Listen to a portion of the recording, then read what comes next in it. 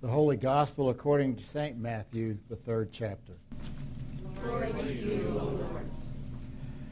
Then Jesus came from Galilee to John at the Jordan to be baptized by him. John would have prevented him, saying, I need to be baptized by you, and do you come to me? But Jesus answered him, Let it be so now, for it is proper for us in this way to fulfill all righteousness. Then John consented. And when Jesus had been baptized, just as he came up from the water, suddenly the heavens were opened to him, and he saw the Spirit of God descending like a dove and alighting on him. And a voice from heaven said, This is my Son, the Beloved, with whom I am well pleased. This is the gospel of the Lord. I want to just share a few thoughts with you about the power of water. Water is so necessary to our life that it's just unbelievable. You can actually leave it uncovered. I'll just stay out of the way. It's necessary to life. Our body is 2/3 water.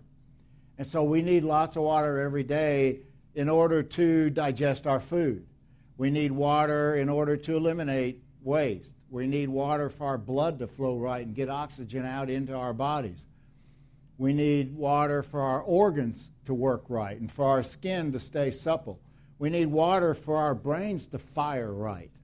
Because if we get dehydrated and the electrolytes aren't working right and they get out of balance, weird things start to happen in our brain.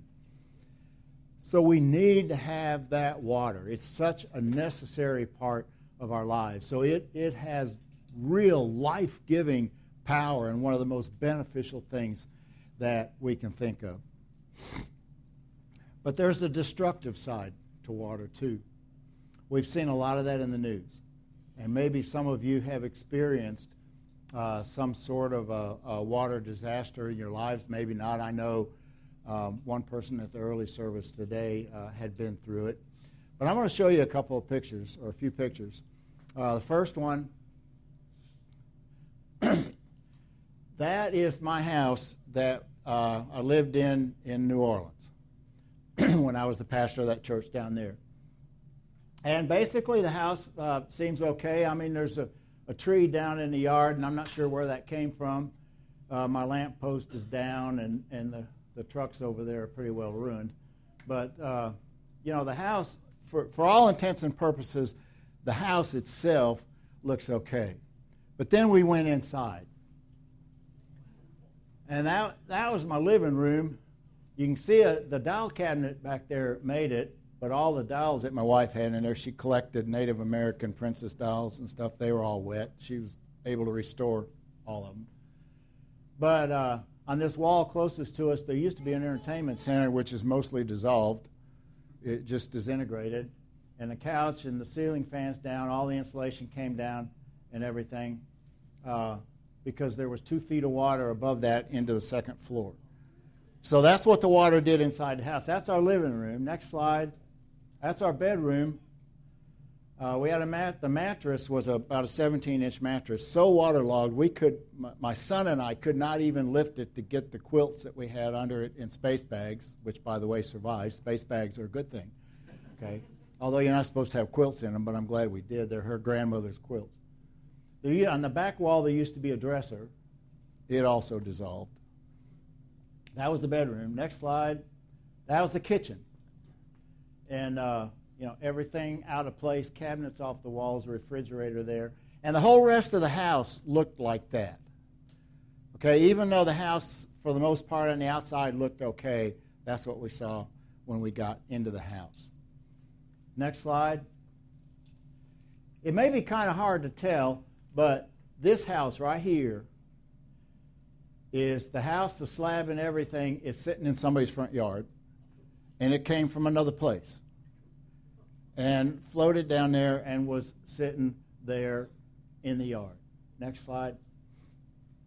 There's a car turned on end. There was one place where I saw somebody's boat was on top of their house because of it, but that car is just flat, standing on its end. My youth and family outreach director had a PT Cruiser.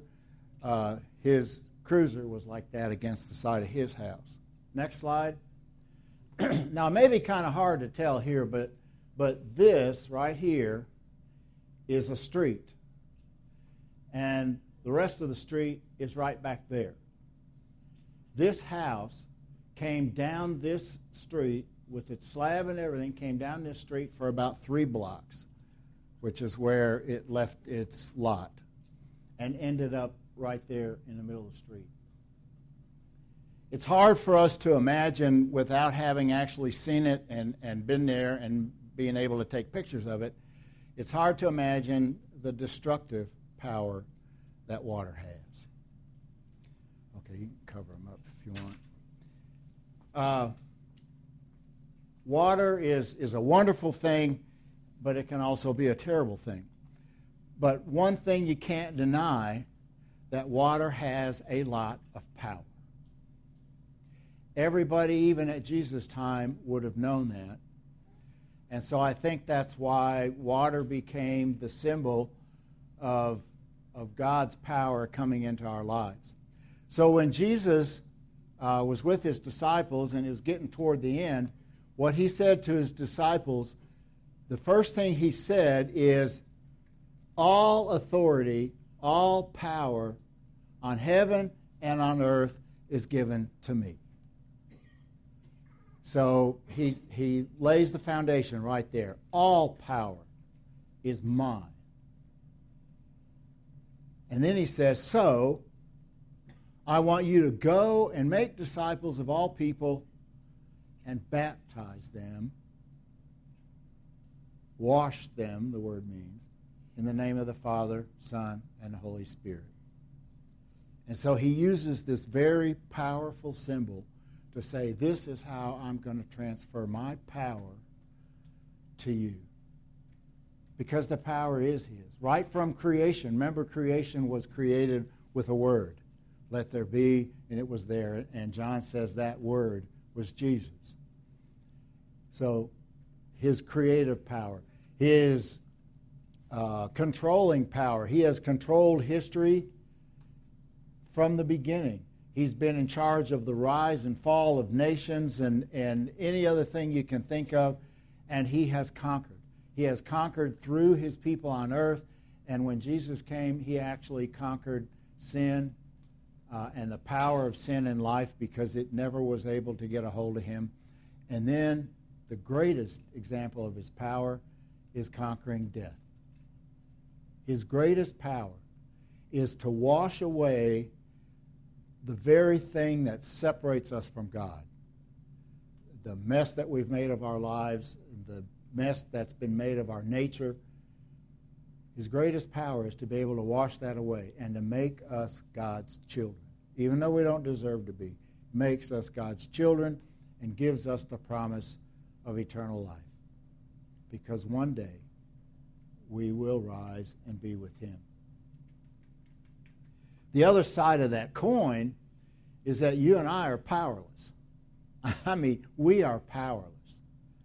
We, from the very beginning, the mistake was made to go against God and to try and take God's place and replace his will with our own.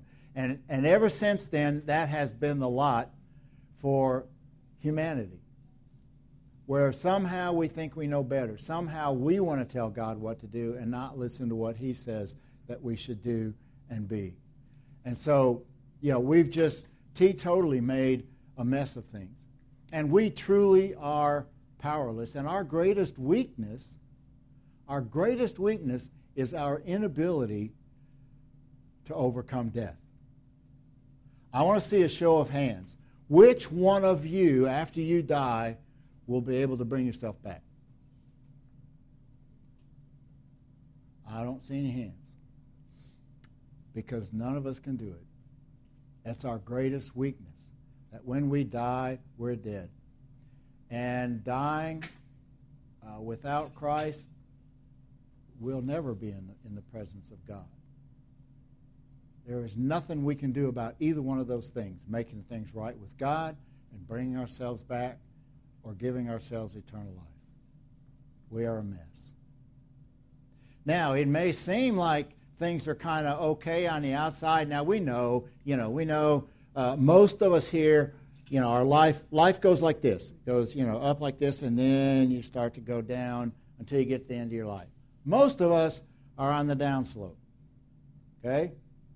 I don't know about what it is for sure for women, but for men, generally around age 25 is when you start the downslope. Doesn't seem that way, okay?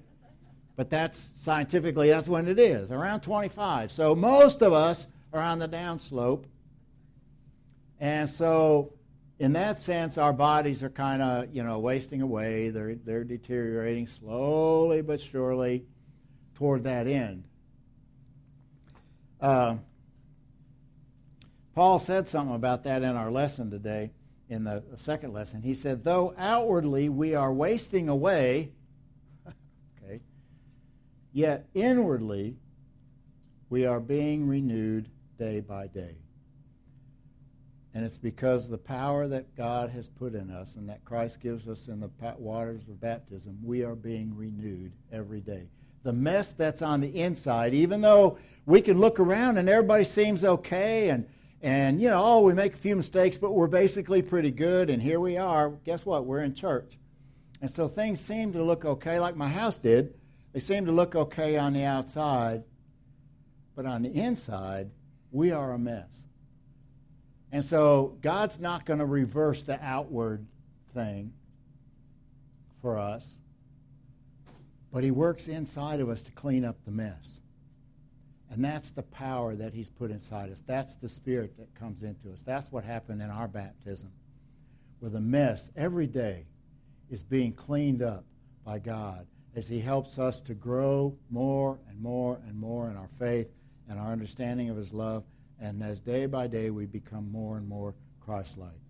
Day by day we're being renewed. And so now we have inside of us the power to overcome sin. We don't always use it very well, but we have that power inside of us. But what we really have is the power to live eternally because of Christ, because He's the one that's going to bring us back. We have it inside of us. Eternal life has already started because of Christ. We just have to grow into it, and eventually we'll get on the other side and be where we're mature in that. Water has life-giving power. And the water of baptism, it's just plain water. But Jesus connects Himself to it, and comes inside of us and puts His Spirit inside of us. And so we're being renewed and cleansed and purified in God's sight every day. In John's Gospel in the first chapter, he says this, to all who received Him, to those who believe in His name, He gave the right to become the children of God. That's the full blessing of baptism. The full blessing of baptism is to become children of God, to be part of His family. And just as children grow day by day and year by year, they grow, then as children of God, we all grow. So now we're in this long season of growth during this year where we'll be hearing His Word and we'll be seeing what can change inside of us. But it all started with the power of Christ in the waters of our baptism.